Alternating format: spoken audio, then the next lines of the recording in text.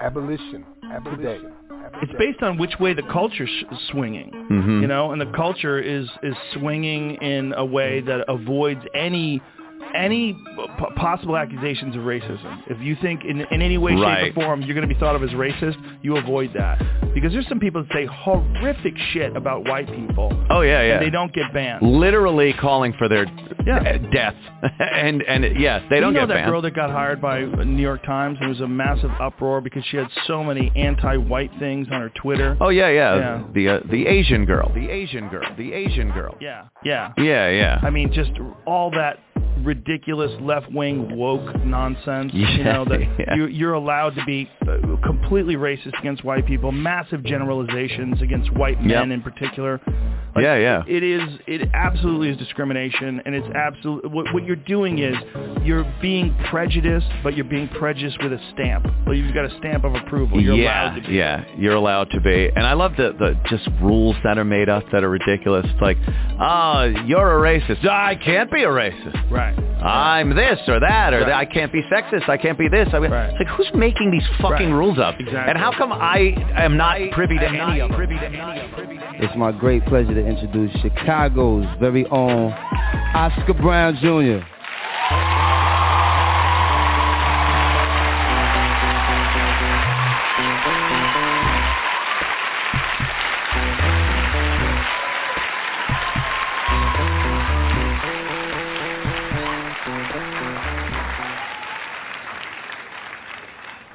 I apologize for being black, for all I am plus all I lack. Please, sir, please, ma'am, give me some slack, 'cause I apologize. I apologize for being poor, for being sick and tired and so. Since I ain't slick, don't know the scope, I do apologize. I apologize because I bear resemblance most black people share. Thick lips, flat nose, and nappy hair. Yes, I apologize. I apologize for how I look, for all the lows and blows I took. On those, Lord knows I'd close the book as I apologize. I apologize for all I gave, for letting you make me your slave and go into my early grave. Yes, I apologize. I apologize for being caught, for being sold, for being bought, while being told I count for naught. Yeah, I apologize. I apologize for all I've done, for all my toil out in the sun. Don't want to spoil your righteous fun, so I apologize. I apologize and curse my kind for being fooled, for being blind, for being ruled and in your bind. Yes, I apologize. I apologize and curse my fate for being slow, for being late, because I know it's me you hate. Why not apologize? I apologize and tip my hat, 'cause you so rich and free and fat. Son of a bitch, that's where it's at, and I apologize.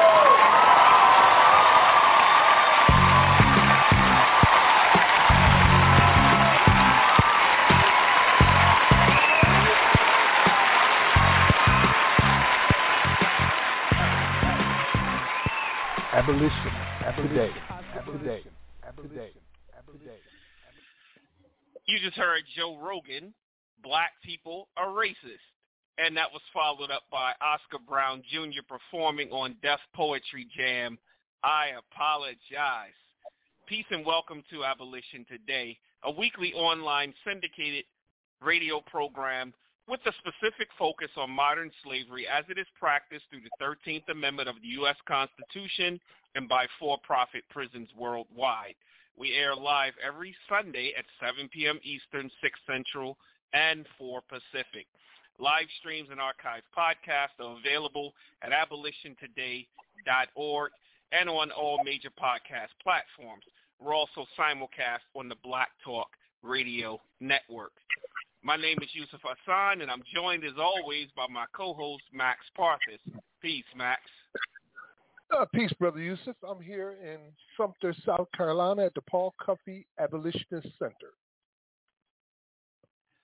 Well, I want to say I apologize, Max. So last week, we spent some time listening to the brave leaders of modern American constitutional slavery abolition from across the country. Speakers included Samuel N. Brown, original author of ACA 3, the California Abolition Act, Minnesota State Representative Raina Moran, Stephanie L. Willis, policy strategist for ACLU of Louisiana. And in New Jersey, we heard from Carol Ruiz and Giles Shipp speaking on ACR 145. We also aired a little-known speech by Frederick Douglass from May 1865. It was his first public comments on the 13th Amendment, where he directly addresses the impending dismantlement of the American Anti-Slavery Society. Make sure you check that out in our archives. This week, we discussed the system of modern enslavement as it affects U.S. descendants of slaves. The false narratives, the systemic traps, the criminalization processes, and the racial disparities which are uniquely overrepresented in black communities. We'll be joined by the Director of Decarcerate Louisiana, Curtis Davis. You all remember Curtis when he was on here before, and we have Curtis back again. Decarcerate Louisiana, or DeLa for short, just had their slavery abolition bill, HB 298, passed through its first committee hearing on May 16th. A complete reversal from last year's loss and a 9-6 vote. In Louisiana, black people constituted 33% of state residents, but 52% of people in jail and 67% of people in prison. Since 1970, wasn't that long ago, 1970, the jail population has increased by 665%. We're going to explain why. We've got some great music mixes for you and a powerful Bridging the Gap segment. This will be another must-hear episode. Count on it. So before we start that, Max, tell us what you think of the opening track and how has your week been? The opening track it's important for me. I thought it was powerful, of course, where we start off with a bang, you know what I mean? And that was kind of a shock to some listeners, I'm sure. But it's important to me because of the climate we exist in right now, where somehow or another we have allowed racists to adopt the idea unchallenged that black people are the real racists. I've even seen the president of the United States, Trump at the time, sit on national television and explain how black people were the real racists in America. Now, for centuries, decades at least, we have fought against that narrative, saying black people are not capable of being racist because racism requires both prejudice and power. You can be prejudiced against, and we do that. You can face discrimination, and we do that, but you are not facing racism. And suddenly, out of nowhere, they're all doing it now, including Mr. Joe Rogan. And because of that, it demonizes us further. It turns us into the boogeyman. Like Malcolm said, what the media would do, where they would have you loving the people that are doing the bad stuff and hating the people that are doing the good. I'm paraphrasing, of course. But that's where we're at right now. And we're already demonized to the point where people feel like they need to go kill old women, right? What else are you trying to achieve here? So it's important to me that people understand this. We're going to talk about it throughout the program. It's going to be a big chunk of some of the stuff we're going to go in on. Yusuf? Well, that's good. And I see Curtis has joined us. I want to bring Curtis in so he can chime in on the opening track. I don't know how much of the opening track that you caught, but if you'd like to comment on that portion that you did catch, Curtis, welcome back to the show.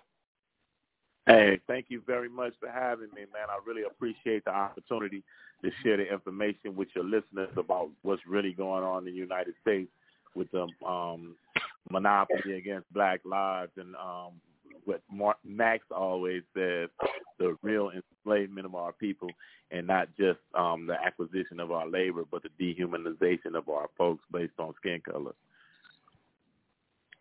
Good to hear from you again, Brother Curtis. I know you and I have been working closely now for some time, and I was really so proud of the accomplishments that you and your team have gained, going in a complete reversal, as we said in the opening, where 9-6 you failed last year, and this year you got a unanimous vote. And I believe tomorrow you get it goes into the Senate, and you expected to get a unanimous vote there too. Is that correct? Yeah, we have the floor debate is going to happen. We believe that this is a time where the Republican Party, we're dominated here in Louisiana by a supermajority in the House and the Senate. So it's their time to decide whether or not Louisiana should progress and go into a stronger future without slavery, instead of what we've been dealing with the marginalization of our people by a weaponized legal system. So we need 2/3 of the vote in order to have a constitutional amendment vote for 2023. Whether it's unanimous or not, that's a big push. But I think that we have enough votes to get 2/3 of the votes that are needed to have this constitutional amendment vote. Man, that is so powerful.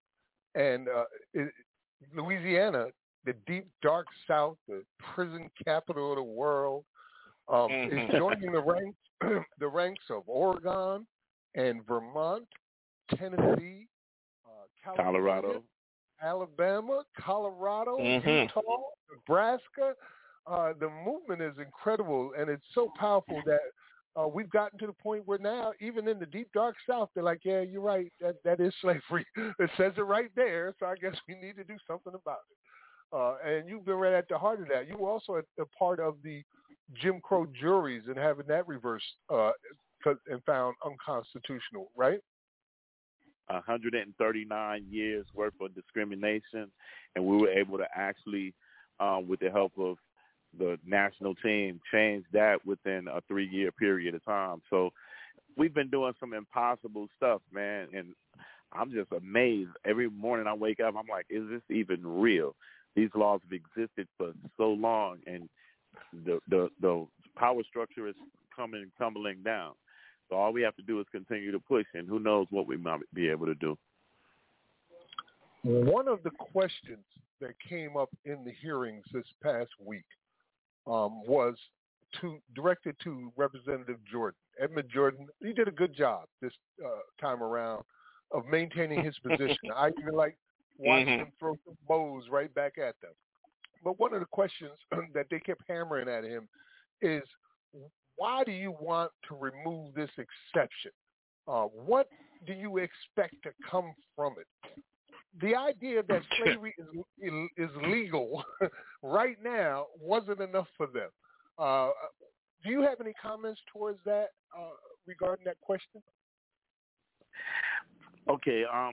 The biggest thing in Louisiana is that this is indentured servitude in a way that allows the state to make hundreds of millions of dollars off of the labor of the people that they have incarcerated. It is not just about labor, though. It's about housing human beings, human trafficking.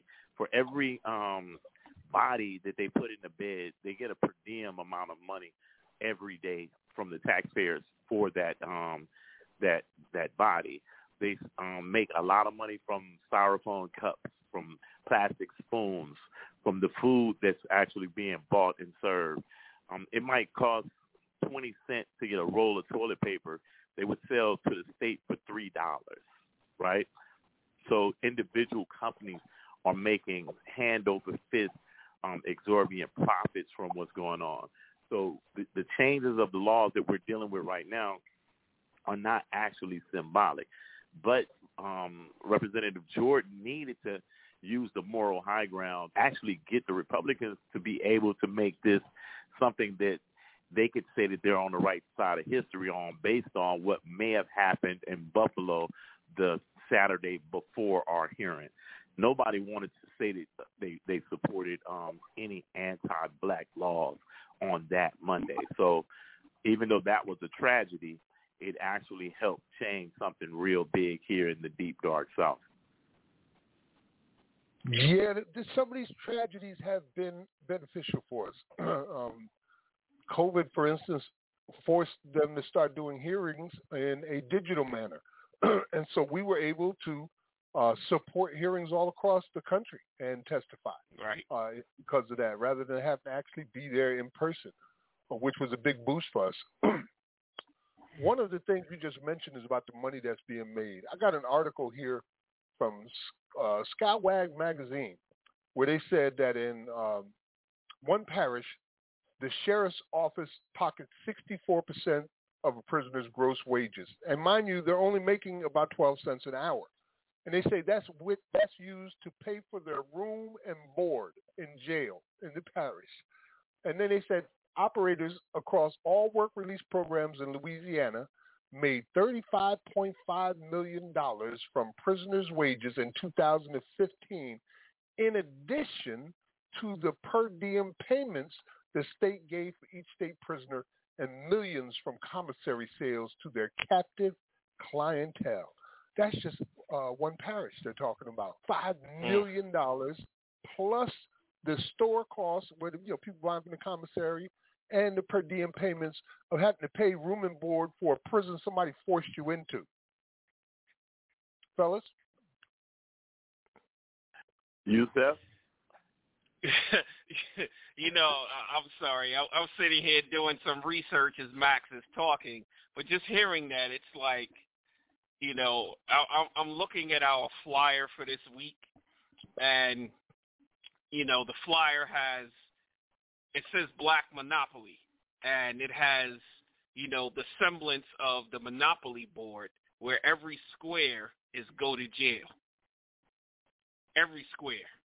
And then there's still where go would be, there's a person sitting in jail, and where free parking is, there's a person sitting in jail.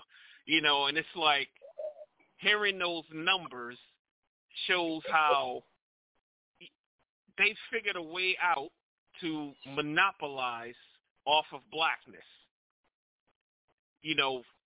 That extended beyond the plantation, and it has sustained itself for so long, but for slavery abolitionists, this would go on forever, right under people's noses, and no one would bat an eye, because they've been able to sell it in a manner that was socially acceptable.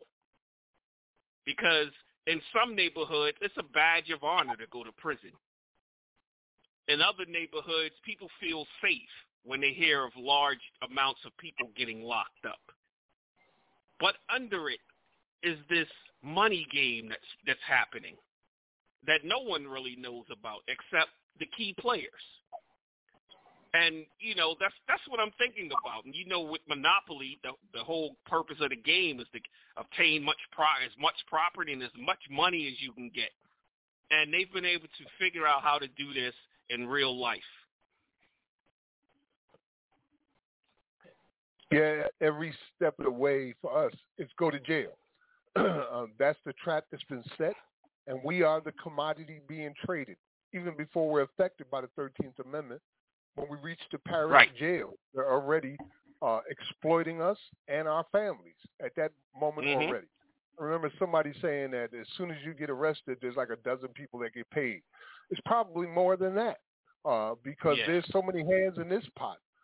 There was a big expose in Mississippi a couple of years ago. You remember it with the director of prisons in the whole state, Christopher Epps, found to be guilty.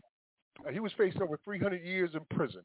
Found out to be guilty that he was taking these no bid contracts, working with a former judge to manipulate the system so that he would get paid by these corporations who had this captive clientele. And Mississippi prison was in some of the worst conditions in the known universe. Just remembering the for-profit private prison out there for kids by the Geo Group that was shut down because of what was always happened. So he got found guilty, and he was making all this money. At one point, they tracked him going to 9 different banks. I believe it was like 9 different banks in 1 hour, and each bank he was going and depositing $9,990. Now, he was doing that to avoid the taxes and to put all his money into his accounts. He had all kinds of property he had gotten. He was even the director of the organization that rates the prisons and how good they are. And Mississippi was always receiving a number 1 rank, like top of the line. But it was the worst in the damn world. And he's in prison right now. And that went all the way up to the governor. But they also found, the FBI, because they're doing this thing across multiple states, that their contracts with places like Amarak and Geo Group and others traced to South Carolina and Louisiana. We're all involved in this. But a fun fact, the Burl Cain, who was the P.T. Barnum of Louisiana jail systems and was probably one of the greatest architects in convict leasing in the 21st century, is now the director of the Mississippi system.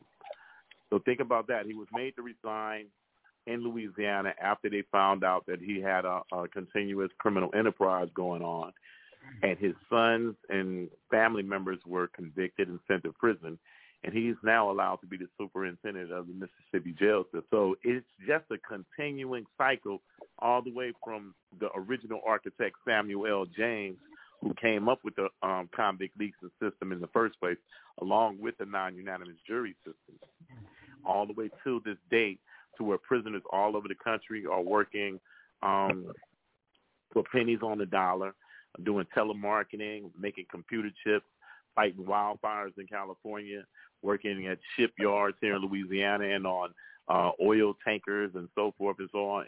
It goes so big that nobody really understands that this entire system has never been about correcting our crime issues.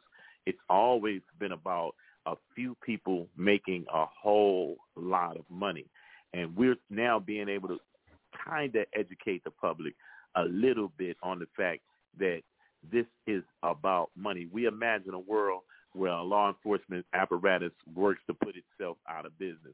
Right now, the incentive is only law enforcement people are the only people who get paid more if they don't do their job right. So if crime rates go higher, they get higher pay. They get overtime pay.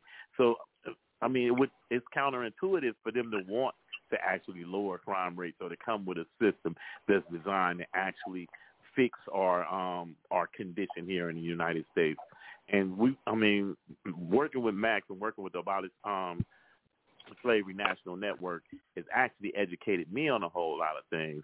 And one of the biggest things that we have coming up is Juneteenth, and having to change the narrative or help people understand that 1865 Galveston did not end slavery in the United States of America. So we got a whole lot of more work to do, you guys. And could you speak to that, Max, so that our folks can really understand how big this is? In regards to Juneteenth? Yes, sir. Yeah, well, for those that don't know, Juneteenth is a commemoration. It commemorizes the day that General Granger of the Union Army showed up in Galveston, Texas, and informed the quote-unquote last slaves in America that they had been freed by the Emancipation Proclamation.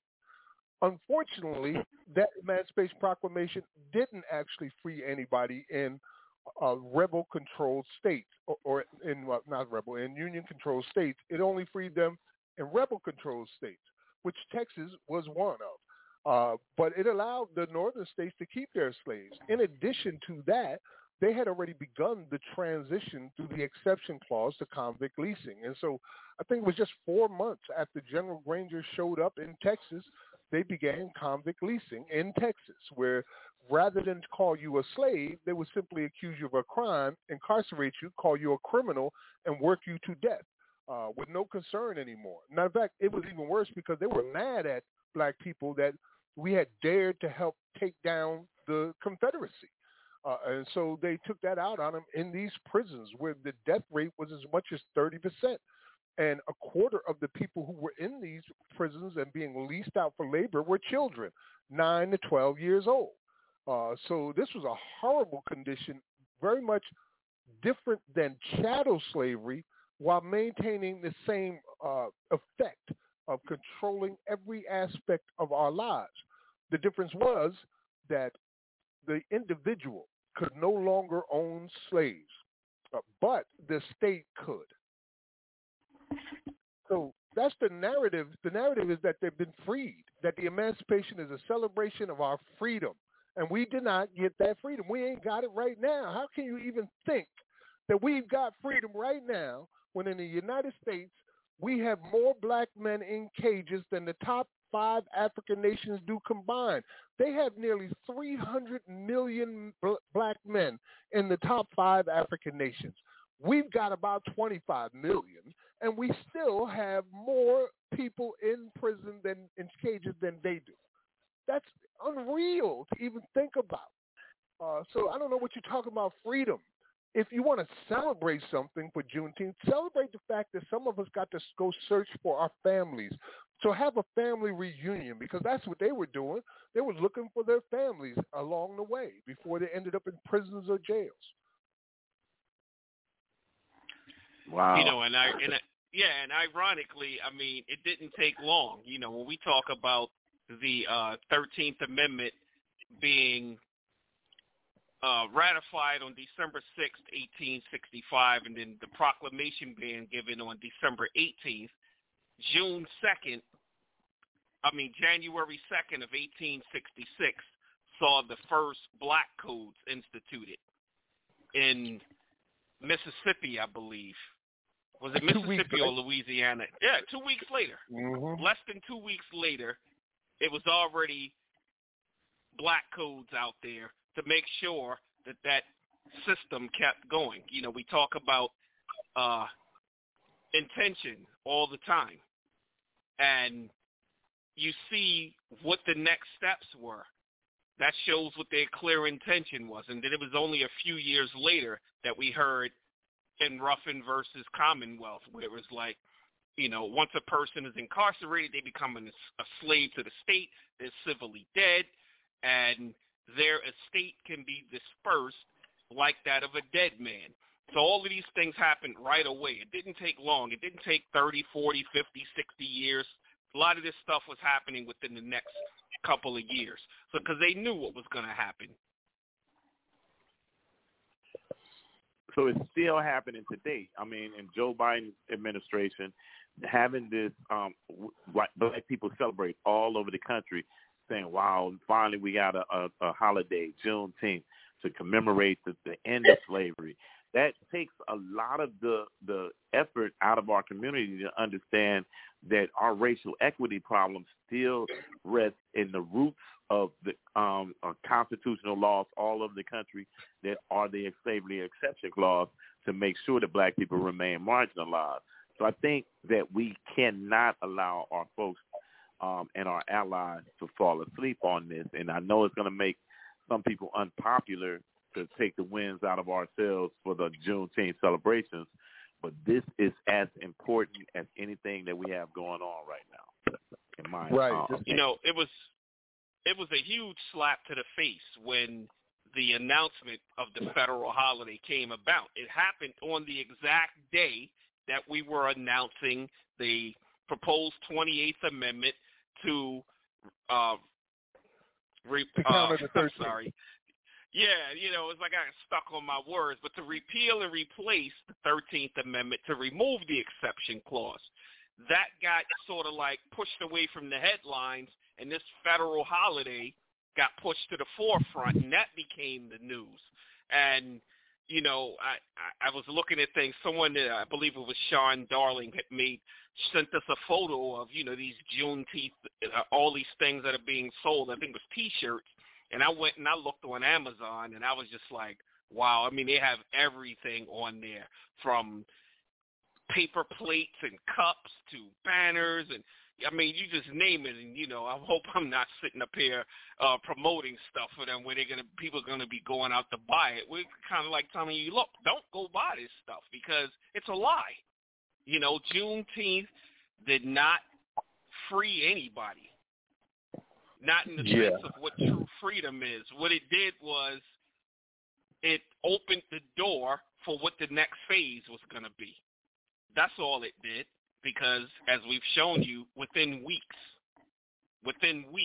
people were enslaved again, just through a new system, and that's all that happened.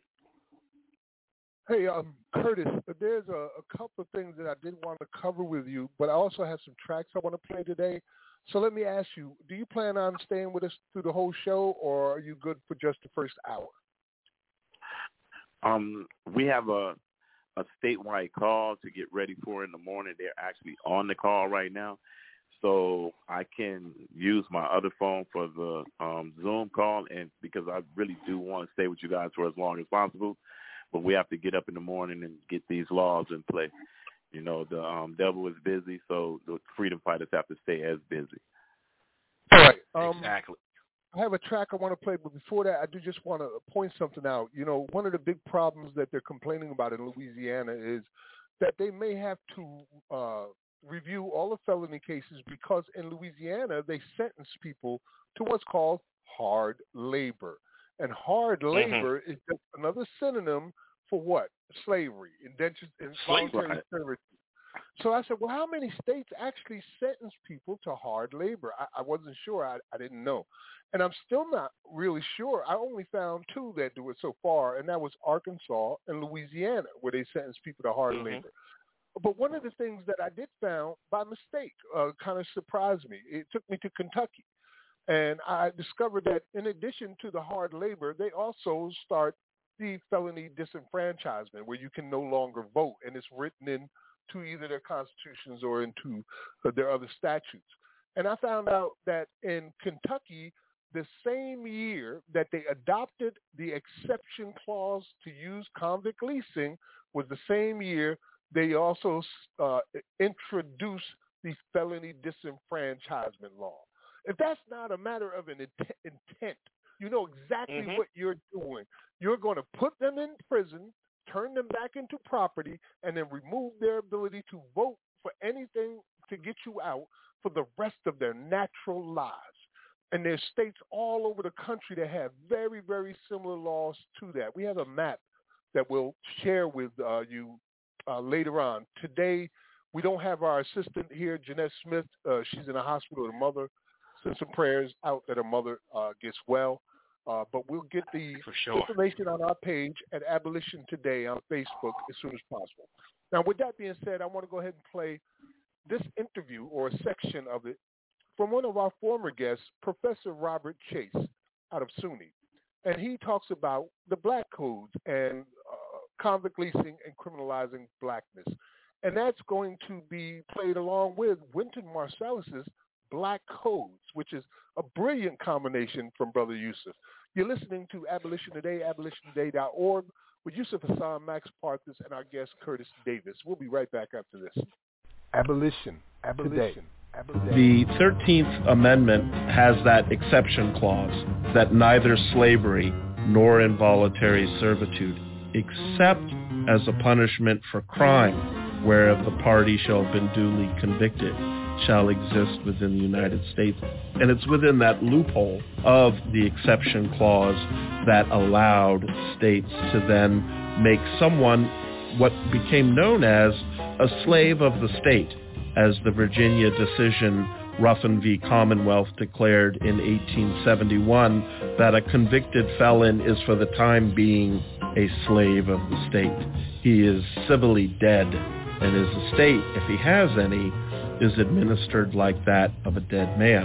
And out of that came a whole series of laws that accelerated the criminal justice system. So, for instance, a minor theft, like picking a strawberry, for instance, something that was kind of open and common during the system of enslavement, where slaves lived in an agricultural space where they might have access to some of the agricultural goods and products of the plantation. So picking a strawberry in that context might not create punishment. But in this moment of emancipation, picking that same strawberry could land them into the system of convict leasing. It's important to understand that convict leasing was initiated almost immediately after emancipation. It traversed the moment of enslavement to freedom and then re-enslavement through the criminal justice system. Because the system was so potentially profitable and revolutionary for modernizing the South, there was an effort to look for any opportunity to re-enslave or re-coerce black labor. We can look at the Black Codes, for instance, passed immediately after emancipation. These restricted African American people's access and right to own property, conduct business, buy and lease land or move freely through public space, because public space itself was criminalized. And that was a contentious space, because the first thing that people who had been enslaved wanted to do was to reclaim their mobility, to move off the plantation where they had been. But planters were very interested in securing their labor through labor contracts. And if one didn't sign those labor contracts, that might get one a prison sentence. And that prison sentence would be then leased to these private companies. Vagrancy laws criminalized public space and any African American man out of work, for instance, or failure to pay a tax could be counted as vagrancy. Other laws included things like loud talk in a public place, engaging in sexual activity, or riding a freight car without a ticket, challenging employers without permission. If you don't mind, I'm just going to read a little bit of this Mississippi Black Code. That all freed men, free Negroes, and mulattoes in the state over the age of 18 years found on the second Monday in January 1866 or thereafter without lawful employment or business, or found unlawfully assembling themselves together either in the day or night, and all white persons assembling themselves with freedmen, free Negroes, or mulattoes shall be deemed vagrants, and on conviction shall be fined. And in the case of a freedman, free Negro, or mulatto, $50. A white man, $200. What's going on in this Black Code? One, they're criminalizing the idea of vagrancy, which simply means being in public space or moving in public space. They're also criminalizing the association of white folks and black folks in that public space. And so that is one of those examples of how this criminality worked. Another that's often cited is what's known as the Pig Law, passed in 1866 in Mississippi. And this redefined grand larceny offenses that had previously been minor misdemeanors, punishable now by 5 years, to include minor theft of a farm animal or any property valued at $10 or more. This Pig Law had a particular effect. Arrest quadrupled from 272 in 1874 to 1,072 in 1877. So it lengthened the stay of someone in the convict lease system and made more severe the penalty. But in practice, these laws that were passed about loud talk, engaging in sexual activity, abrogating a lifetime labor contract, riding a freight car without a ticket, how they were practiced and how they were policed was targeted and focused on the black community, with the knowledge that incarcerating someone who was African American, one, meant that you had cheap labor for the convict lease system, but two, it also meant that the criminal justice system itself, through the process of criminalization and through the laws itself, was upholding the creation of the Jim Crow white supremacist space of racial oppression. Abolition. Today. You just heard Dr. Robert Chase of SUNY Stony Brook with his appearance on the Teaching Hard History podcast episode entitled Criminalizing Blackness, Prisons, Police, and Jim Crow, and that was accompanied by Winston Marsalis, Black Codes. Welcome back to Abolition Today with Max Parthas, Yusuf Hassan, and our family member that's visiting us today, Curtis Davis, Director of Decarcerate Louisiana.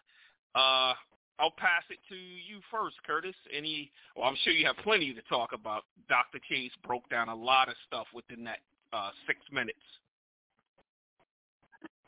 Man, they should be paying you guys for all of this game that you're giving away for free out here, because black leadership across the whole United States of America has intellectually dishonest, because most of them realize what's been holding us back, but very few of them have been strong enough to step up and say, look, we need to stop this once and for all. If we're going to ever have real equality and serious opportunities in the United States, these badges and incidents and these codified enslavement laws have to be removed, because they are the number one enemy to black progress. And I just want to thank you guys so much for taking your time out and putting together such eloquent shows, and, you know, making sure that even the dumbest of us can understand that we have to do something about this in order to change our condition. So again, thank you guys, man, for having me on and for doing what you do every day. Appreciate that. Yes, indeed, brother. I know recently, again, back to Louisiana, one of the concerns, as I mentioned before the track, was this hard labor thing. You want to make any comments on the sentencing to hard labor in Louisiana and the potential effect this bill might have on that? Because that's a big concern for them, right? The real reason that I even wrote my book, Slave State, Evidence of Apartheid in America, is I actually wrote it while I was in prison, as a matter of fact, because I came to the realization that I was actually enslaved. And I knew that, okay, you guys got me doing all this crazy stuff. I mean, not just making money for them, but just spending all of my days doing something. They want you goose picking, which means that you have to squat down and pick weeds out of the ground, or either just getting a shovel and turning over dirt just to put the dirt back into place, right? And I'm like, how are they even making any money based on this? This hard labor thing is a necessity. The tedium, the monotony of it actually is designed to break the human mind. So the Louisiana system was actually designed to beat black people down, put us back in the condition of not just the traditional chattel slavery, because we're no longer owned by white people, but we were underneath the foot of white people. So if you were sentenced to hard labor, then you could be made to do tedious tasks every day for up to 12 hours a day, right? So in Louisiana, because all felony crimes are sentenced with hard labor, if this law came to pass, then it has a potential for a challenge of every single conviction in the state of Louisiana. And that's what the Republican Party or the opposition knows about this bill, but can't really use to stop the bill from moving forward at this point. So we do have a chance to really change history in a major way out here. I don't know the future, but I think that good things are ahead for us. Their reasoning for wanting to sentence people to hard labor varies depending on which case or Supreme Court hearing you're talking about or what state you're talking about. I know in Louisiana, they were very clear that the reason they want to sentence you to hard labor is so that you help make up for the cost of incarcerating you.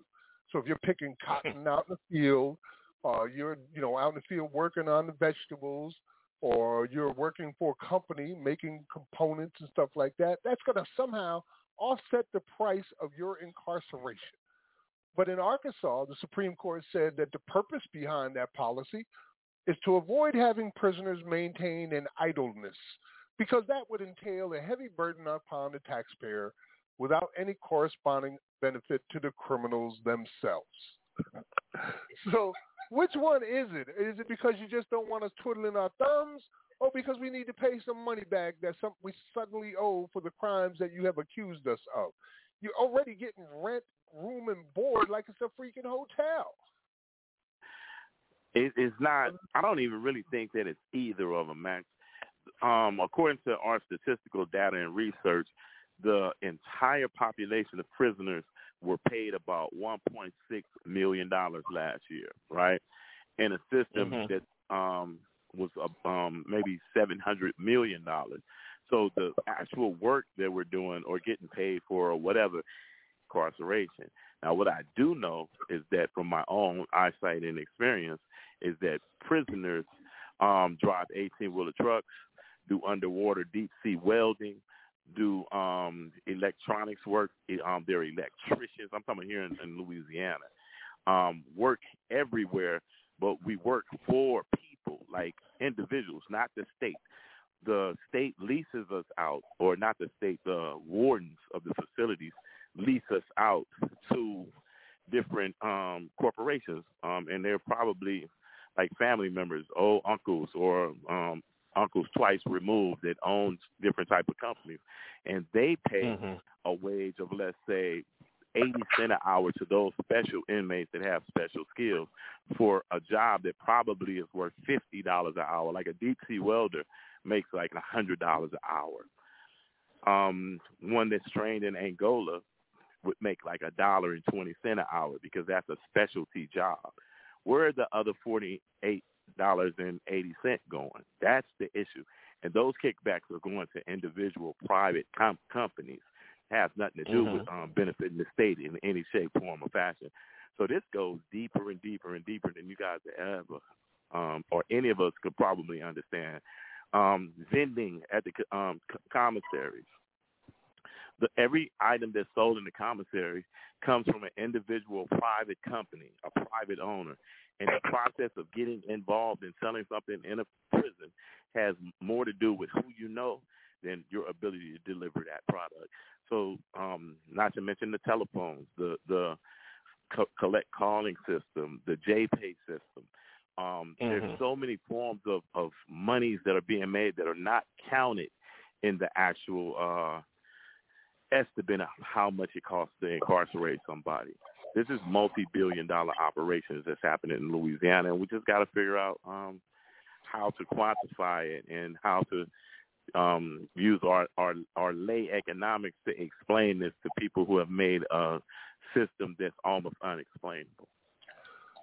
I'm in agreement with you that it's neither. I think they have shown by their actions exactly why they're doing this. What did James Baldwin say? I can't believe what you say because I see what you do. See what you're doing. And between 1866 and 1869, there were 7 states that became the first states in the U.S. to lease out convicts.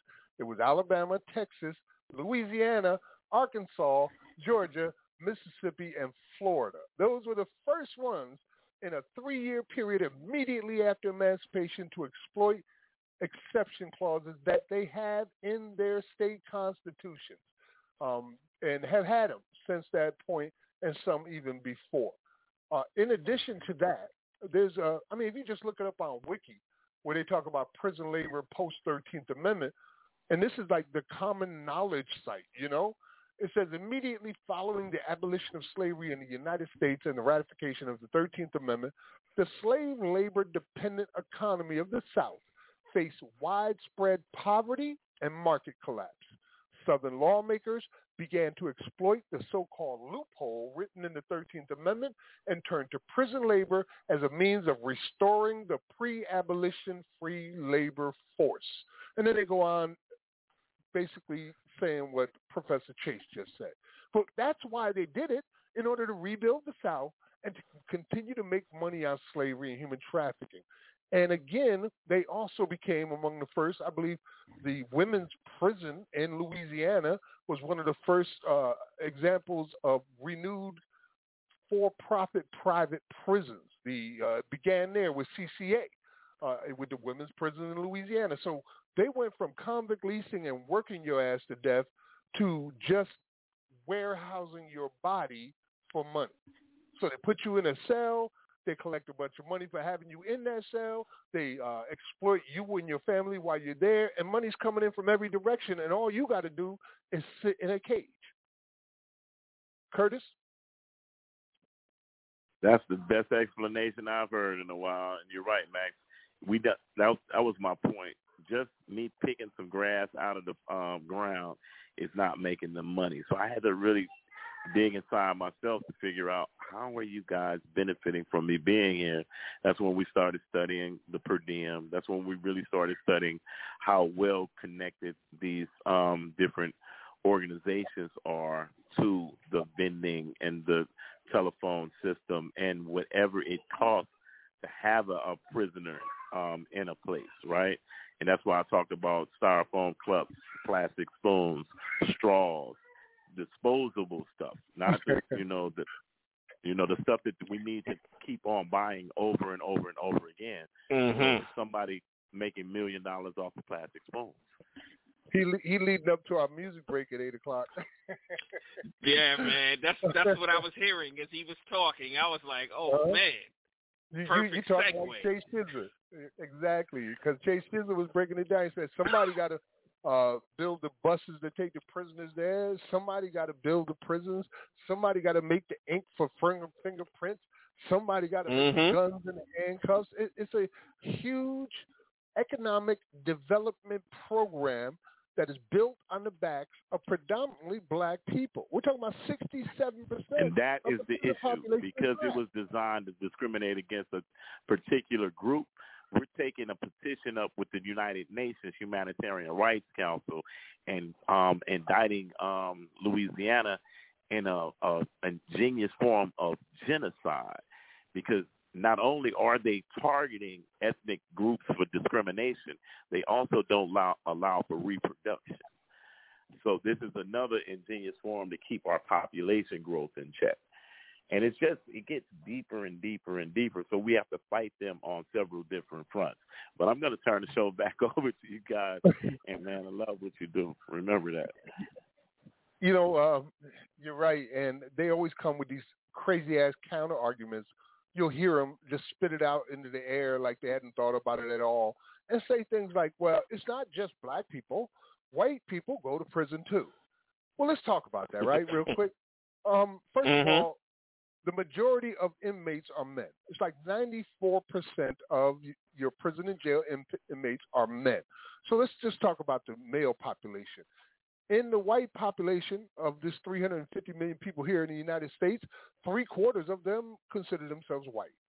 So you make up 3/4 of 350 million people. It's like 90 million or 100 million white males. 1 million of them are in prison. Of this 100 million pool, there's only like adult males in the black community, like 12 million. 1 million of those are in prisons. Do you see the problem here? You got 10 times the number. 10 times to you, it's like nothing. It doesn't affect your community.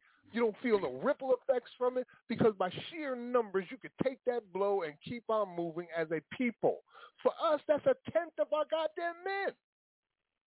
Right. If we were animals, Peter would be going crazy right now, saying, if you do that to the male population of these people, this is what's going to happen, because you know exactly what's going to happen. There's no unintended results of this.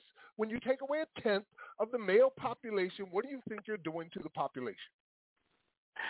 I've seen something called overpoaching of bull elephants in Tanzania, and they studied this, and they understood that once they overpoached the big male population, because they were after the ivory tusk, right, that they've seen a phenomenon happen. The juvenile male population started going into the human-populated areas, turning over cars, going through people's living rooms. They became criminal, without a better way to understand it. And I believe that the ruling powers understood if they overpoached the black men, then our juveniles would become in the condition that we currently find them in.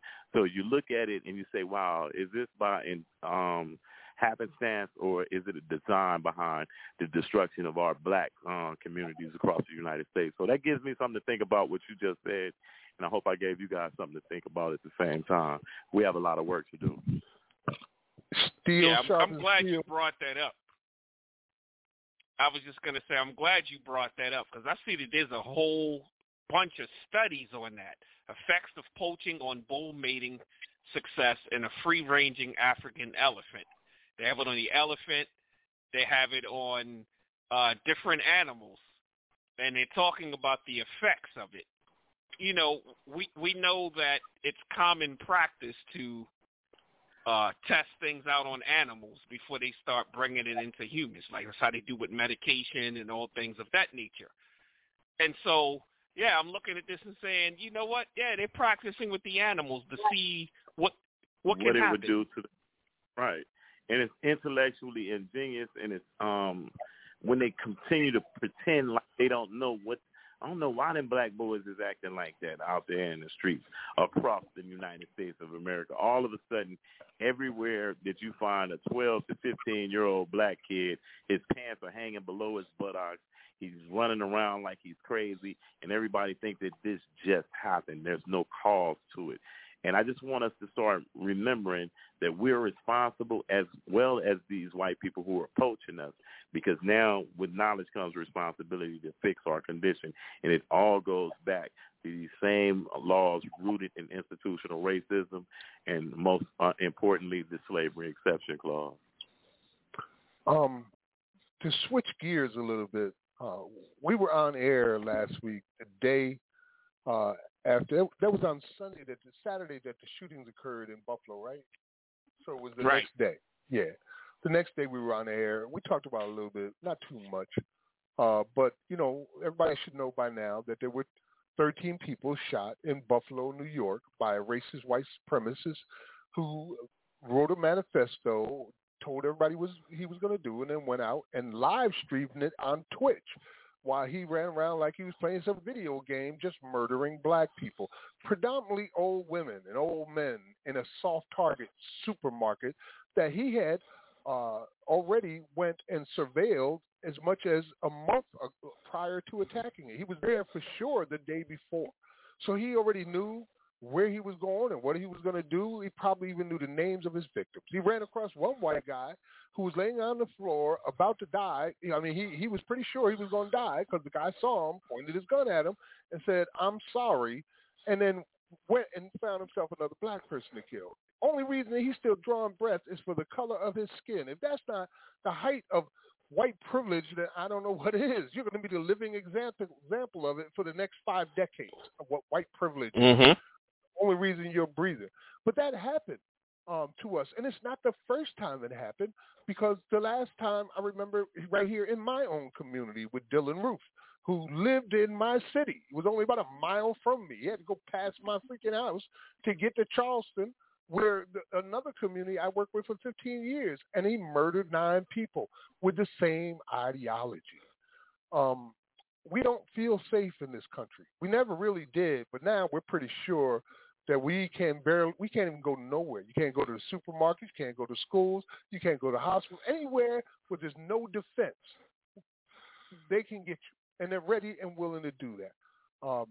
You're going to have to do a whole show on this white replacement theory, though, Mac, to let people understand that we're in a clear present danger for us. Clear and present danger, because it's demonizing us, outright demonizing us. And more than just demonizing, they're calling us devils and whatnot. We got to track about that later, but I'll tell you what we'll do. We're going to kill 2 birds with 1 stone, all right? First, we're going to go in on Fox News, because a lot of people had the nerve to ask whether or not Fox News was racist against black people. Like, are you really serious right now? Asking if Fox News is racist against black people in particular. So we're going to show you that they are, and then we're going to follow that with our boy Che Shizza, who is going to break down the prison industrial complex and what happens there. You're listening to Abolition Today, abolitiontoday.org, with my man Yusef Hassan, and today our special guest is Brother Curtis Davis, the Director for Decarcerate Louisiana, who just passed through the House with their slavery bill. We'll be right back after this. Abolition. I think these civil rights leaders are nothing more than racist. They're keeping their neighborhoods and their African-American brothers enslaved, if you will, by continuing to let them think that or force them to think that they're victims, that the whole system is against them. Articulate it better, Sean. It's so sad to me. We can't even say you're articulate. We can't even give you guys compliments. Half of the kids in this country under 5 years old are minorities. White people are having fewer. Put it bluntly, we need more babies. I dealt with people like this for 20 years. They will get up every day, they will kill somebody and go have some chicken at KFC. Crime and out of wedlock birth, black folks having babies, not being married and stuff like that is out of control.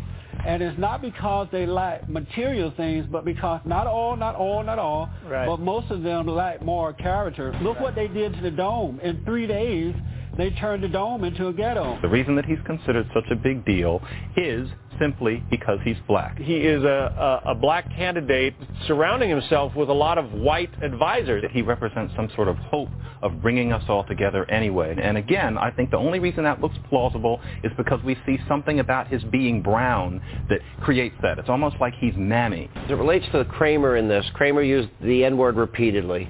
Does that bother you? No, that doesn't bother me. Black folk, especially racist blacks, have the freedom of expression when it comes to the issue of race and morality. But white folks are made to be quiet. We always love having you. Appreciate it. Proud to be on your board at Bond. Thank you. New information has recently come to light regarding the Trinity Unity Church in Chicago. And that's the one that Senator Barack Obama calls home. What they have at this church on their website is, commitment to the black community, commitment to the black family, adherence to the black work ethic. Is it racist, Jesse Lee? It is absolutely racist. Are they worshiping Christ? Are they worshiping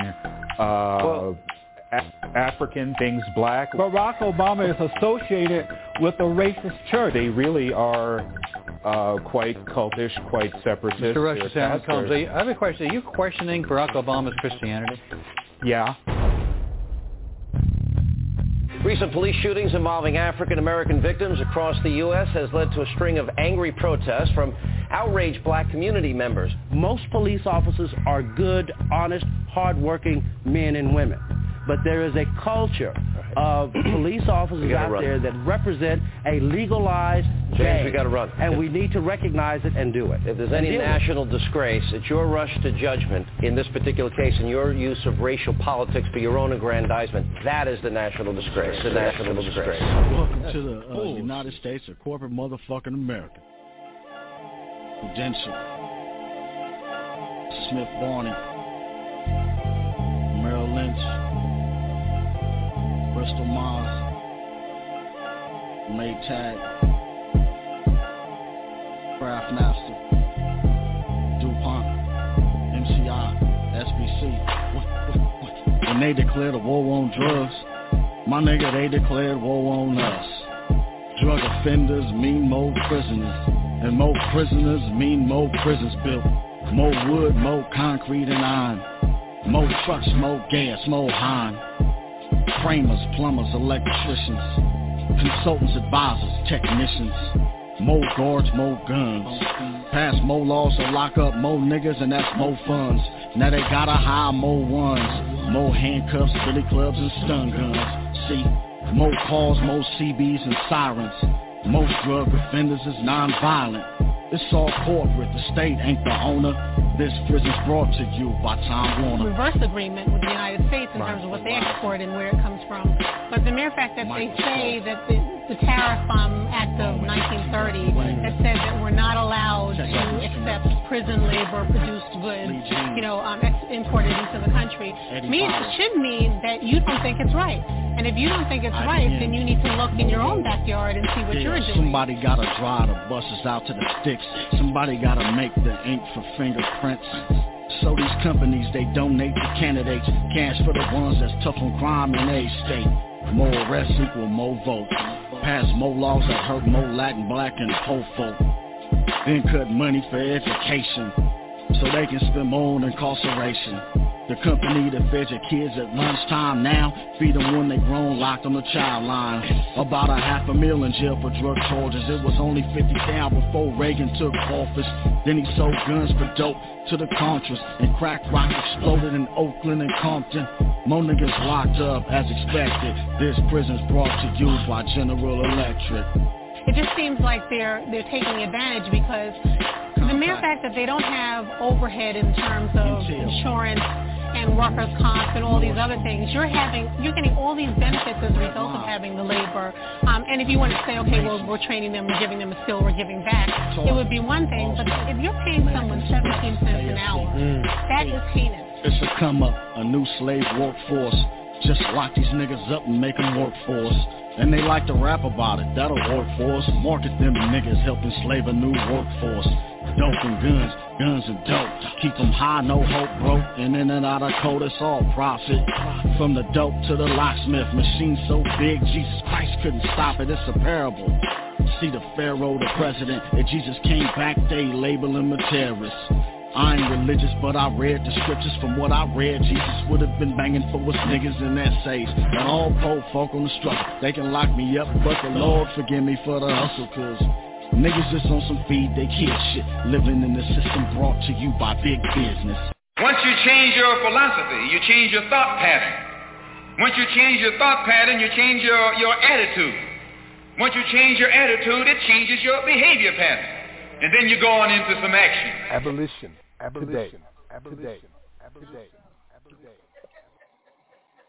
That was a mix of Fox News clips, followed by the prison industrial complex by our main man, Che Skizza, and followed up in the end by El Haj Malik Shabazz, Malcolm X, who just, his 97th birthday just passed this past Thursday on the 19th. So welcome back to Abolition Today. Max Parthas, Yusuf Hassan, and Curtis Davis. I'll start with you, Max, this time. I'm going to pass the mic to Curtis, I guess. Go ahead, Curtis. You got any comments on what you just heard? Oh, man, that was so deep. You know I'm a major hip-hop fan, so big shout-out, man. Please send me the link to the brother music so we can get him on the radio down here. Might be doing some shows, because we want to involve the hip-hop community with the education of our people about the Slavery Exception Clause all summer. So we're going to be doing fundraisers, trying to use their platform as a way to let the younger people of our culture understand what we're up against. And the way that brother so eloquently explained the microeconomics that come along with the prison industrial complex was actually ingenious. So thank you guys for playing that. But I'm going to shoot it back to you, Yusuf.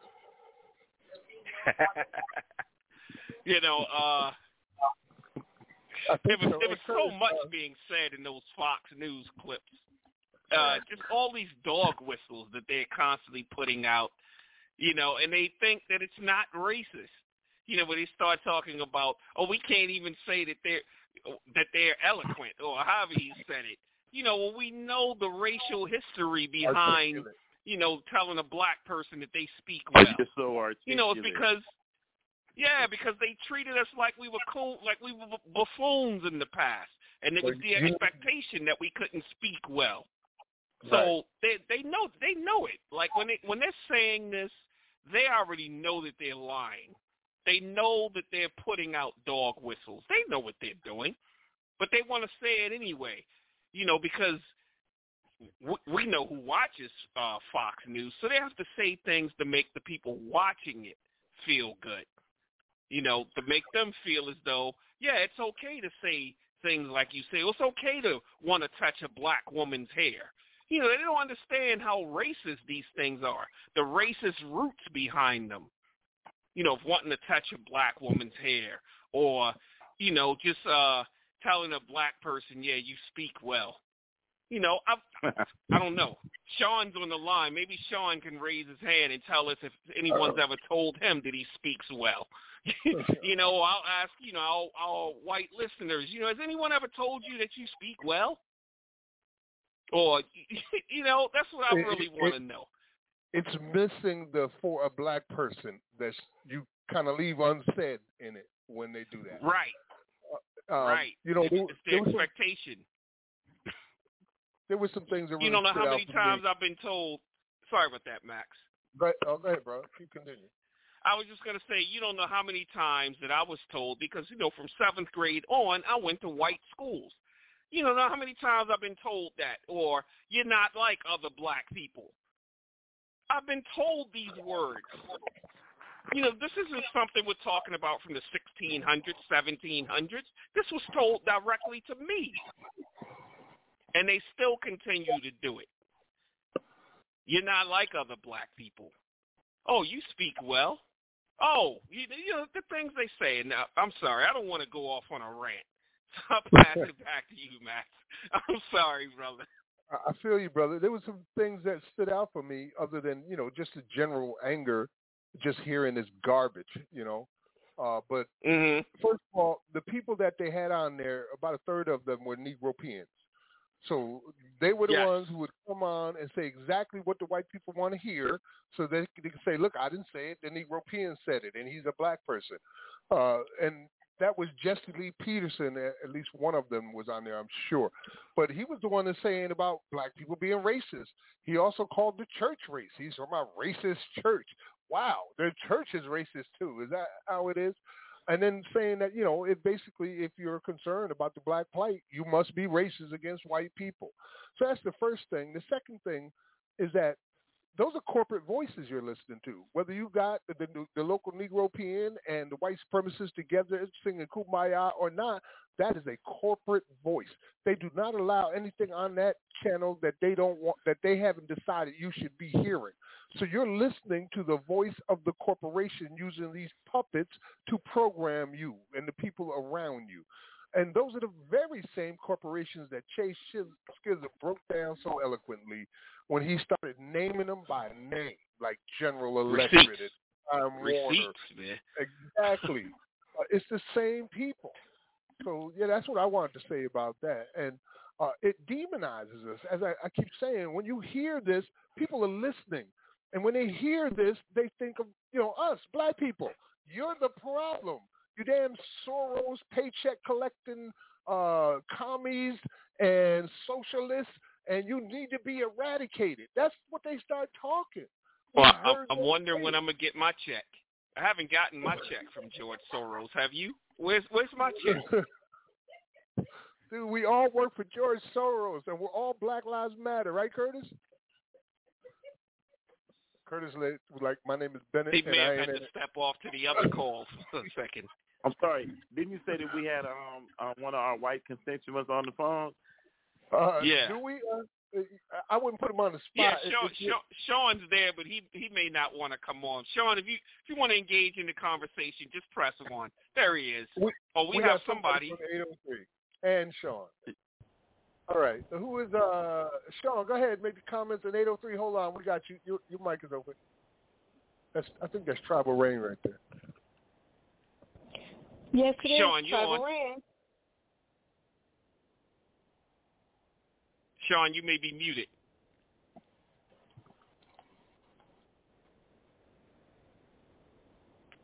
Sorry about that. You Sean, you with us? Yeah, we hear you now. We were being racist and oppressing him. Yeah, that's what it was. Stealing my voice. I was kind of holding back a little bit because I didn't want to, you know, I understand the best that I can, you know, as a white person, you know, how these things work, you know, so I didn't want to put my experience in there. But yeah, it's totally crazy, you know, what people try to portray black people as. Right. I think Curtis wanted to ask you a question. I think that's why he mentioned it. I mean, just from and Sean, I just wanted to better understand, because a lot like Yusuf, I've always been told that, wow, you're so articulate, or, you know, and I mention it a lot in my book, because every time I use, or they say you're a con man because of the way that you talk, you're so persuasive. Have you ever been directed, I mean, with that type of information from white people? They said, oh, Sean, you sound so articulate, or is that a dog whistle? And what do you understand dog whistles to mean? I would say from Fox News it probably is a dog whistle, but I don't know. Maybe I need to think about that a little bit, because, you know, I have been told before that I'm articulate, but also that there could be definitely a racial thing going on as well. So I don't know. In what context were you told you're articulate? That was when he was working for this phone sex company. 1-800 call me up. I would say,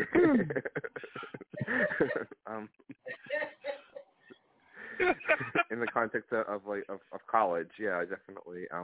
But then again, there always has. Imagine yourself at a cocktail party. The first time you meet a group of people, you're over here.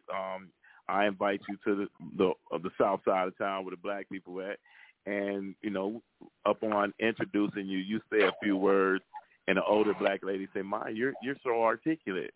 Have you ever had something like that to take place? Not that I can recall off the top of my head.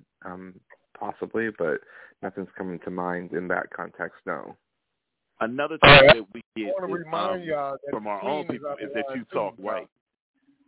Just want to remind you, the Queen is on the line too, holding out. So. Oh, Tribal Rain, you're on the line. I'm sorry. How you doing, Queen?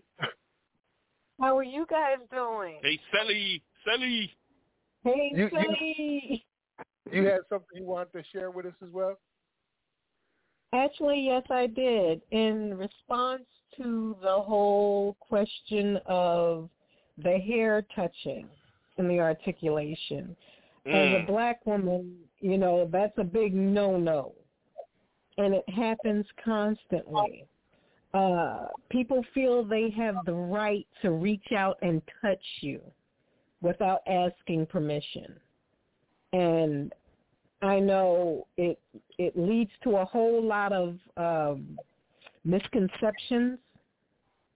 Like we're not actually supposed to speak out about it, and we're not supposed to acknowledge it and just go, "Oh, it's okay, it's all right." And it really irks me, and it irks a lot of people. And half the time now, I used to just go, "Oh, I'm really not comfortable with that." Now I just tell them no. I keep telling you. Nowadays, you just have to say no. I'll pull out your damn pistol, point it at him, and say, "Do it again." This is true. And with regards to the whole articulation subject, I grew up in Catholic schools, and I've had a long professional career, and I've been told myself that I sound white when I'm on the phone. Yeah. And I don't get that at all, because there's a difference between sounding professional and being professional, as opposed to being comfortable when talking with friends. Mm-hmm. So I don't get that concept at all. The micro. Tribal, I heard that you were in Louisiana last week. Pardon? Tribal, I heard that you were in Louisiana last week. And if that's so, yes, then you I probably was. ran into some white people, right? Yes, I did. And I know you sound, and white people down here do not sound professional. So when they say you sound white, they can't be talking about Louisiana white folks. Look, there were a few of them down there last week that did not want to talk to me at all, because there was one instance at a bar where the bartender was white, and I don't know what her issue was, but she happened to be serving a group of black women. And I'm one of the people where when I'm handing you money, I put it in your hand. It's just common courtesy. And she was giving them their change, and she threw it at them. And the woman commented, and she told them, excuse the French, get the fuck out her bar. And she kept saying it while pointing her finger in the woman's face. Now, not to put your finger in the black woman's face. But she was saying it with the comfort of being behind the bar. And in the South. And look. Then they called the bouncer over. I got a recording of what she said. If we'd known you all were going to be this much trouble, we would have picked our own fucking cotton. Right. You know what I'm saying? This is true. Right. And it was with the comfort of knowing that she was safe behind the bar. And I told them she has the right one, because had that been me and she had her finger in my face, it would not have been the same outcome. The Newark would have come out of no bouncer. And that's why you ain't traveling nowhere without me again. Right. Exactly. So, yeah. It's just a whole different concept. It's like white privilege is more prevalent nowadays. I don't understand it. Yes, they have been emboldened, as Sharon just said over here. They were emboldened. Yeah. They were already there waiting for their savior. The same reason that they were using tactics to prevent black leaders from being born, they weren't doing it to the white community. And so they got some of those saviors that came in who championed their racist, genocidal, sociopathic causes, like Donald Trump. And it was funny because this was right after the whole shooting incidents last week, and right after the manifesto came out. Well, the micro racism is constantly there all the time. We're clutching your purse when you come in the elevator, locking your doors when you see it come by. But those are just the small things that the average person has to deal with. It gets a lot worse than that. Ask some of the people who have been lynched how far they can go with it. One of the things that bothers me about what I do on a regular basis is I consistently have to report on the deaths of those around me killed by police or by the state. And the names are so fleeting. Like, we remember names for about 3 or 4 years, and then they're vanished, and the next batch of names pop. It's even getting shorter. Like, we're forgetting Ronald Green already in Louisiana, and that was worthy of a revolution, what happened to Ronald Green in Louisiana. And his name ain't even out there right now anymore. It's already forgotten because we got 13 more that just got killed. And everybody's memory ain't good enough to remember 4,000 or 5,000 names. So it's just horrible circumstances for sure. Brother Curtis, any commentary? Before I leave and join the other call, it's good that you mentioned Ronald Green, because the governor of Louisiana is now in a major hot seat as they've found evidence that he was complicit in the cover-up.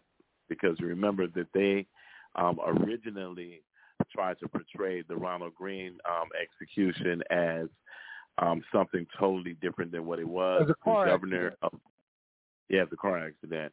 The governor was made aware of the situation from the inception, and those things are recorded. So Louisiana is about to be on the forefront of the police brutality question once again. I'm sorry, family, but I have to leave to attend the call for our hearing in the morning. Quick websites to help, man, where we could donate and visit the website. And where to Definitely. Get your book? Okay, my book is Slave State, Evidence of Apartheid in America by Curtis Ray Davis II. You can get it online anywhere that you could buy books, Barnes & Nobles, Target, Books A Million, Amazon. Also, we want you to come to Decarcerate Louisiana on Facebook, decarceratelouisiana.org. Of course, Abolish Slavery National Network.org, Exception.org. And just pay attention to what's going on across the country.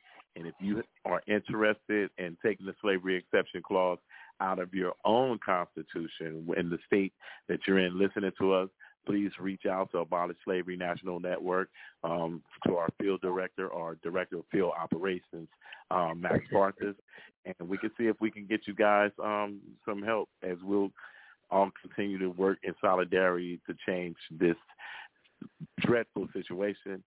Yusuf, thanks again for having me on. Peace out. Sure, brother. Peace, brother. That happened to you down here. See you later, Max. And Sean, sorry for putting you on the spot, but no, it's all out of love. Peace, family. All right. Peace. That was the director of Decarcerate Louisiana, Brother Curtis Davis.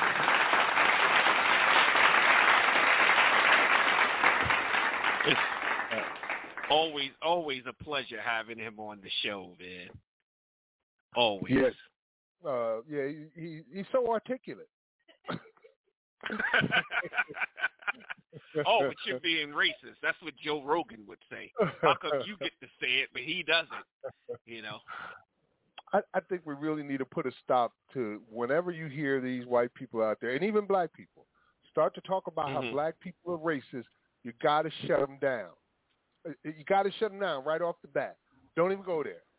You don't know enough about it to be saying that. You don't know the difference between discrimination, bigotry, prejudice, hate, and racism. If you don't know the differences between them, then shut your mouth. Because you can get people killed with that type of rhetoric. You literally are getting people killed with that type of rhetoric. I was going to correct you on that. They are getting people killed. Yes. Not could, but they are getting people killed. The Joe Rogan, Tucker Carlson, Rush Limbaugh still. You know, he's in the grave, but he's not exempt any longer, anymore. Right. The after effects are still there. Shutting down Marjorie, what is her name? Marjorie Taylor Greene? The Wicked Witch of the wherever? Yeah. Yeah, the representative out of Georgia? Yes. In fact, didn't we have an article about her? Yeah. I don't have it in front of me right now, but it's part of the continuation of calling black people racist. She gives several examples. Yeah, go ahead. I have a short write-up that you did on the article. It says in a Saturday interview on Real America's Voice, that sounds like a Fox program, Green argued that there should be more focus on minorities who carry out racist attacks. It's a quote. Jerry Nadler was on the House floor and he was talking about white supremacy, she said.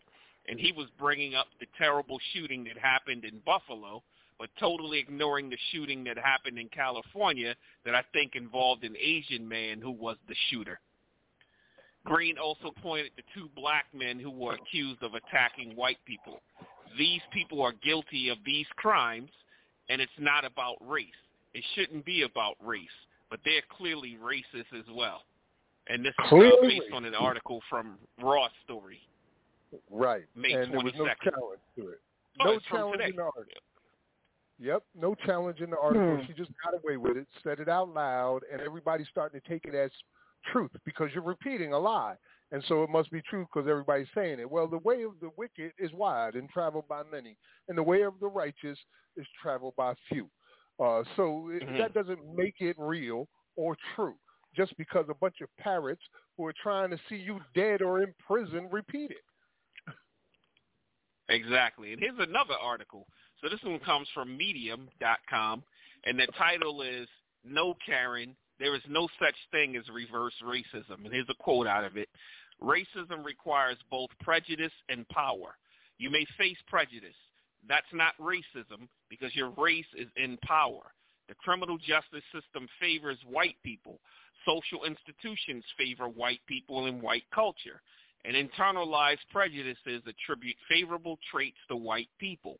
White people are irrefutably in the place of power, so reverse racism cannot exist. Any thoughts on that, Max? Actually, I'm going to take it even further than that. Because not only are they using these terms to demonize us, literally call us demons and seek our deaths, but they've incorporated the Christian Nationalist Church. So you've got these evangelicals all across America, these white evangelicals, along with some of their European evangelicals, who are basically calling for our death in public. The First Amendment does not protect calls for violence. That is not protected by the First Amendment, and yet they're allowed to get away with it, saying it. There's a pastor, as a matter of fact, Greg Locke, and he has thousands of people that show up at his church and millions of people that are online listening and watching. And he came out with some of the most horrible things you can imagine somebody's going to say and said it out loud. All the quiet stuff got said out loud in the church by the pastor as directives for the entire congregation of millions. And you got to know that this has an effect on people's minds. So how about we play that track so people can hear this with their own ears, and then we'll talk about it on the other side. Let's Sound do good it. To you? All right, this is Sounds MSNBC Mehdi Hassan on Pastor Greg Locke, and it's going to be followed by some hotness with Blues Saraceno wicked gonna come. We'll be right back. This is Abolition Today. Peace. Abolition Today. The journalist Sarah Posner has written a book on how white Christian nationalists powered Trump's presidency. She put it in this way in an essay this week for Talking Points Memo, quote, "A movement that elevated Trump to messianic status was able to convince millions that satanic forces had robbed God's man in the White House of his anointed perch as the restorer of America's white Christian heritage. Their duty as patriotic spiritual warriors was to go to battle on his behalf." Need an example of what that battle looks like even now? Perhaps you've seen this viral clip of Tennessee pastor and January the 6th attendee Greg Locke this week. I'm to the place right now, if you vote Democrat, I don't even want you around this church. You can get out. You can get out, you demon. You can get out, you baby butchering election thief. You cannot be a Christian and vote Democrat in this nation. I don't care how mad that makes you. You get pissed off as you want to. You cannot be a Christian and vote Democrat in this nation. They are God-denying demons that butcher babies and hate this nation. Bunch of devils. I'm sick of it. They want to talk about the insurrection. Let me tell you something.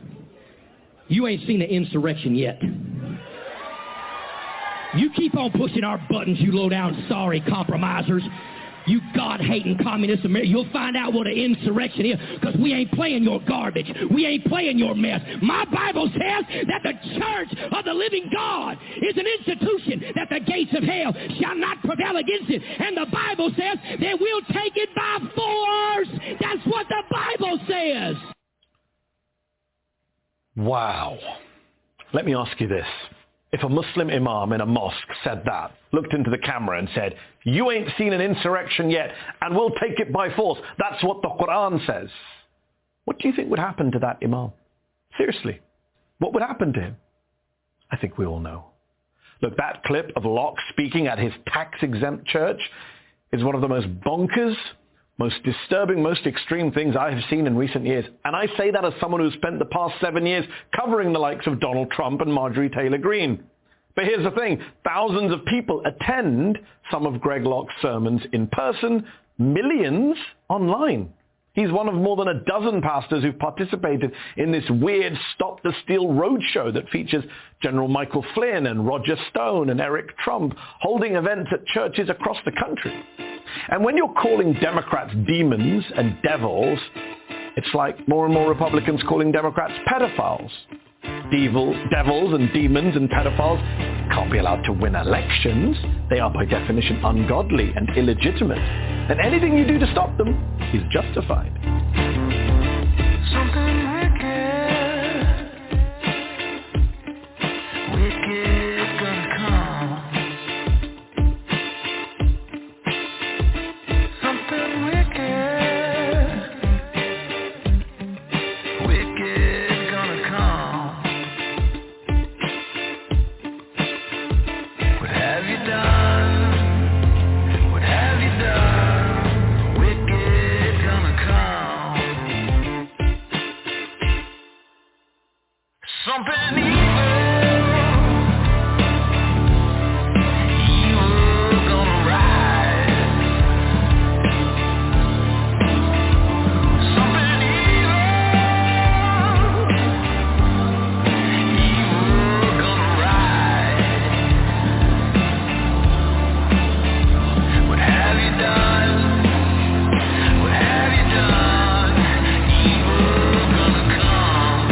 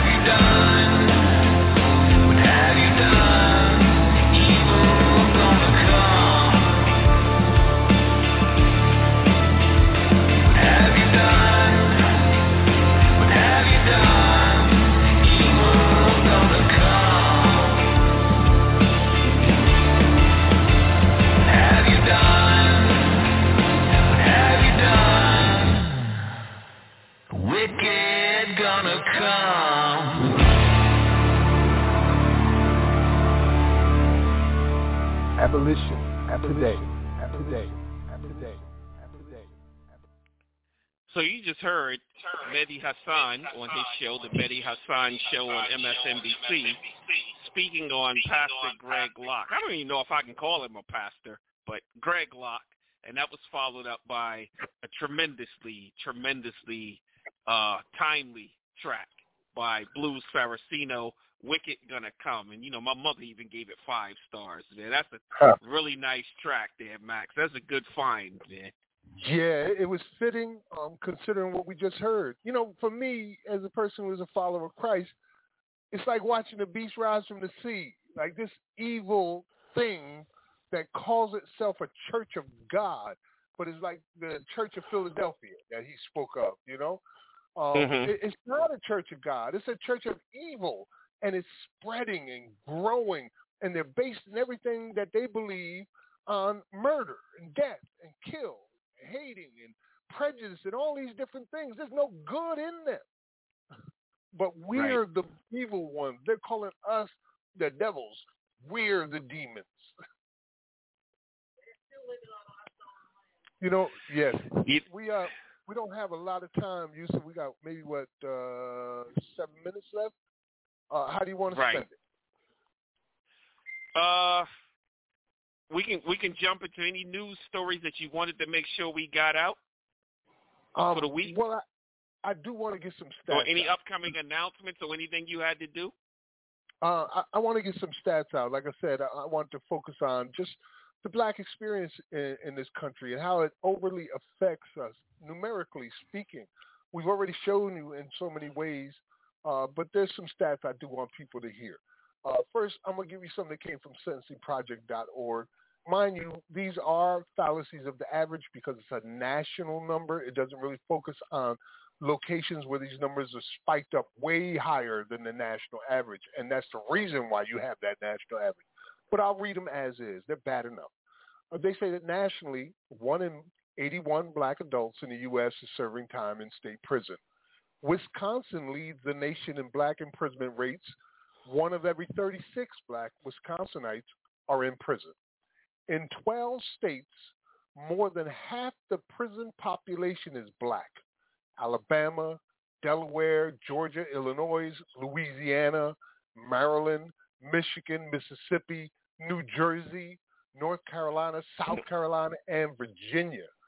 7 states maintain a black-white disparity larger than 9-1.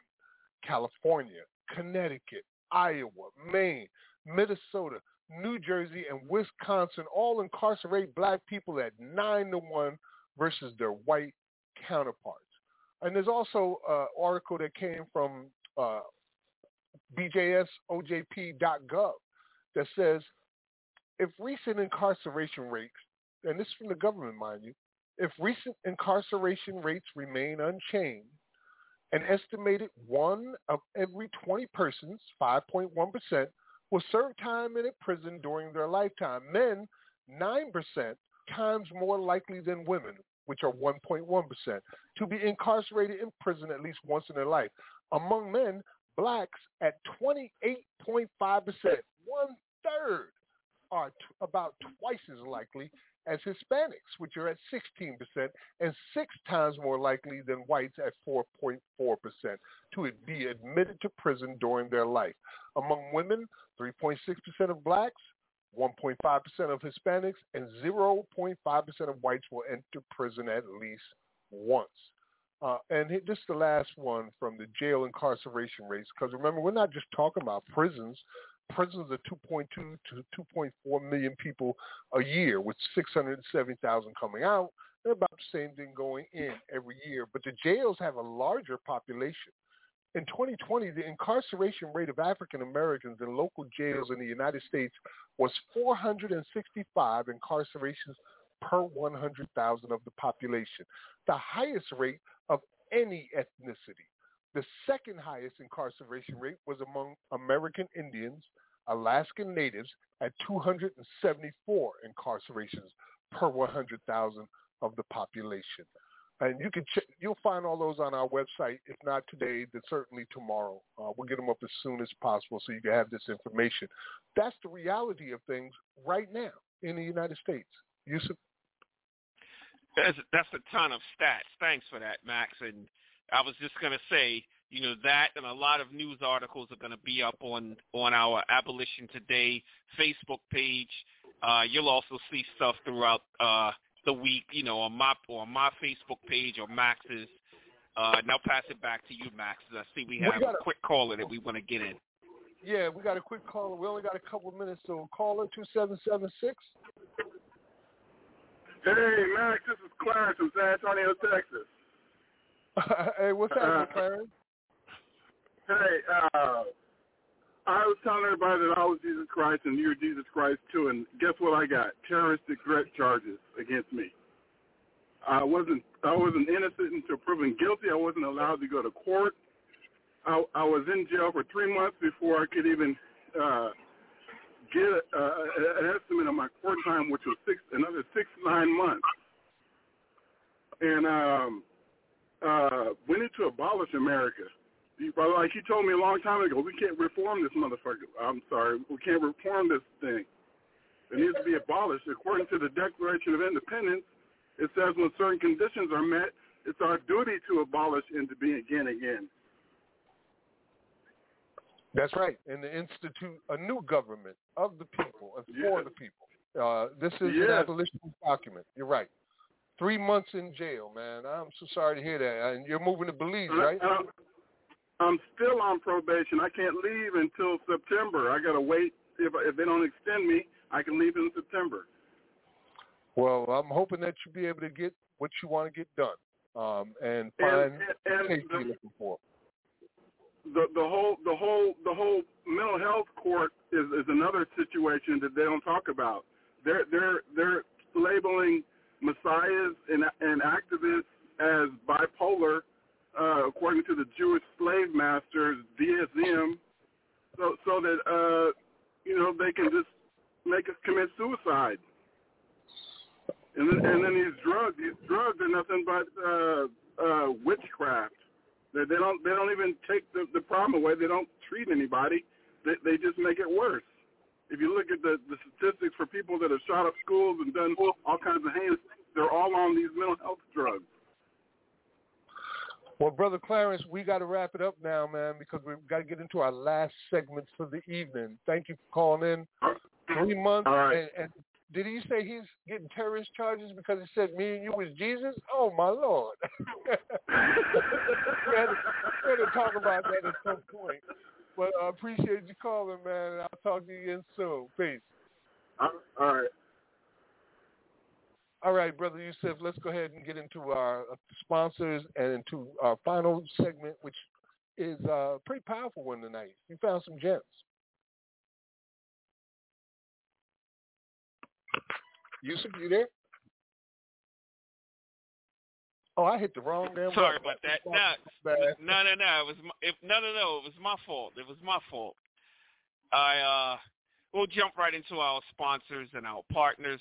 Jailhouse Lawyers Speak, I Am We Ubuntu Prison Advocacy Network, Seymour Urge, Quakers Uplifting Racial Justice, the Paul Cuffey Abolitionist Center, Prismatic Dreams, the Black Talk Radio Network, and the Abolish Slavery National Network.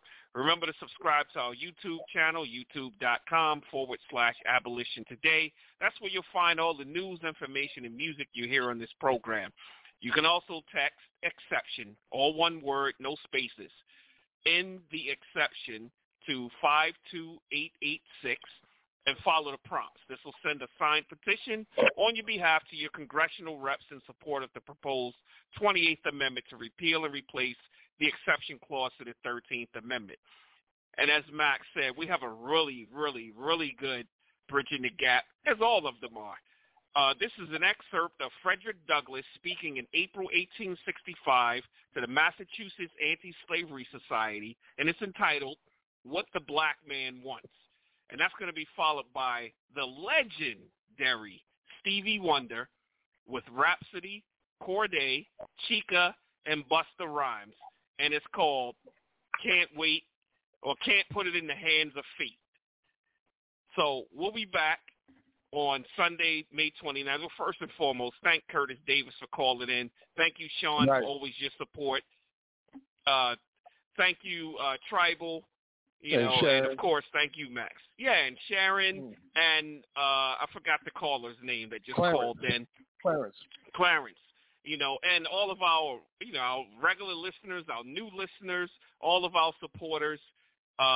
Definitely shout out to Jeanette. Hopefully everything is going well with her mom. Her mom is in the hospital. We miss you, Jeanette, and we wish the best for you and your mom.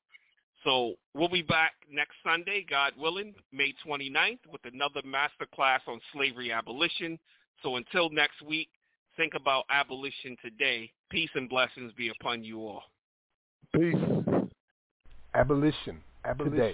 What is freedom? It is the right to choose one's own employment. Certainly it means that, if it means anything. And when any individual, or combination of individuals, undertakes to decide for any man when he shall work, where he shall work, at what he shall work, and for what he shall work, he or they practically reduce him to slavery. He is a slave. That I understand General Banks to do, to determine for the so-called freedman when and where, and at what, and for how much he shall work, when he shall be punished, and by whom punished.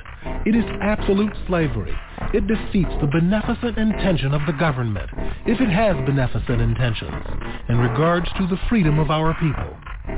I have had but one idea for the last 3 years to present to the American people, and the phraseology in which I clothe it is the old abolition phraseology. I am for the immediate, unconditional, and universal enfranchisement of the black man in every state in the Union. Without this, his liberty is a mockery. Without this, you might as well almost retain the old name of slavery for his condition. For in fact, if he is not the slave of the individual master, he is the slave of society, and holds his liberty as a privilege, not as a right. He is at the mercy of the mob, and has no means of protecting himself. It may be objected, however, that this pressing of the Negro's right to suffrage is premature. Let us have slavery abolished, it may be said. Let us have labor organized, and then, in the natural course of events, the right of suffrage will be extended to the Negro. I do not agree with this. The constitution of the human mind is such that if it once disregards the conviction forced upon it by a revelation of truth, it requires the exercise of a higher power to produce the same conviction afterwards. The American people are now in tears. The Shenandoah has run blood, the best blood of the North. All around Richmond, the blood of New England and of the North has been shed. Of your sons, your brothers, and your fathers. We all feel in the existence of this rebellion that judgments terrible, widespread, far-reaching, overwhelming, are abroad in the land, and we feel, in view of these judgments just now, a disposition to learn righteousness. This is the hour. Our streets are in mourning. Tears are falling at every fireside. And under the chastisement of this rebellion, we have almost come up to the point of conceding this great, this all-important right of suffrage. I fear that if we fail to do it now, if abolitionists fail to press it now, we may not see, for centuries to come, the same disposition that exists at this moment. Hence I say, now is the time to press this right. It may be asked, why do you want it? Some men have got along very well without it. Women have not this right. Shall we justify one wrong by another? This is the sufficient answer. Shall we at this moment justify the deprivation of the Negro of the right to vote because someone else is deprived of that privilege? I hold that women, as well as men, have the right to vote, and my heart and voice go with the movement to extend suffrage to women. But that question rests upon another basis than which our right rests. We may be asked, I say, why we want it. I will tell you why we want it. We want it because it is our right, first of all. No class of man can, without insulting their own nature, be content with any deprivation of their rights. We want it again as a means for educating our race. Men are so constituted that they derive their conviction of their own possibilities largely by the estimate formed of them by others.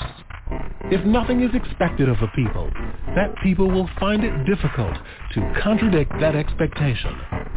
By depriving us of suffrage, you affirm our incapacity to form an intelligent judgment respecting public men and public measures. You declare before the world that we are unfit to exercise the elective franchise, and by this means lead us to undervalue ourselves, to put a low estimate upon ourselves, and to feel that we have no possibilities like other men. Again, I want the elective franchise for one as a colored man, because ours is a peculiar government, based upon a peculiar idea, and that idea is universal suffrage. If I were in a monarchical government, or an autocratic or aristocratic government, where the few bore rule and the many were subject, there would be no special stigma resting upon me because I did not exercise the elective franchise. It would do me no great violence. Mingling with the mass, I should partake of the strength of the mass. I should be supported by the mass, and I should have the same incentives to endeavor with the mass of my fellow men. It would be no particular burden, no particular deprivation. But here, where universal suffrage is the rule, where that is the fundamental idea of the government, to rule us out is to make us an exception, to brand us with the stigma of inferiority, and to invite to our heads the missiles of those about us. Therefore, I want the franchise for the black man.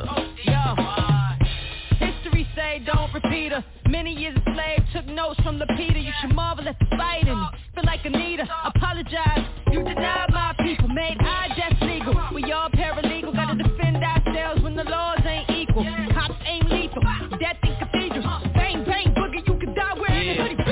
Alright, sometimes we gotta find our creative. I defeated Father Time, was raised by Mother Nature. In the project, tenement walls, sudden withdrawal. The true rebel, it's easy to spot the government flaws. Mass confusion, people in power commit collusion. Indoctrinated students, I'm the leader of the movement. Take lifetime, trying to duck the school to prison pipeline. Disenfranchised, amazing I'm in my right mind. Create change, survive, struggle to maintain. So many lives within the campaign, a damn shame. I'm thinking how will we survive when the freedom that we have is a facade. Yeah.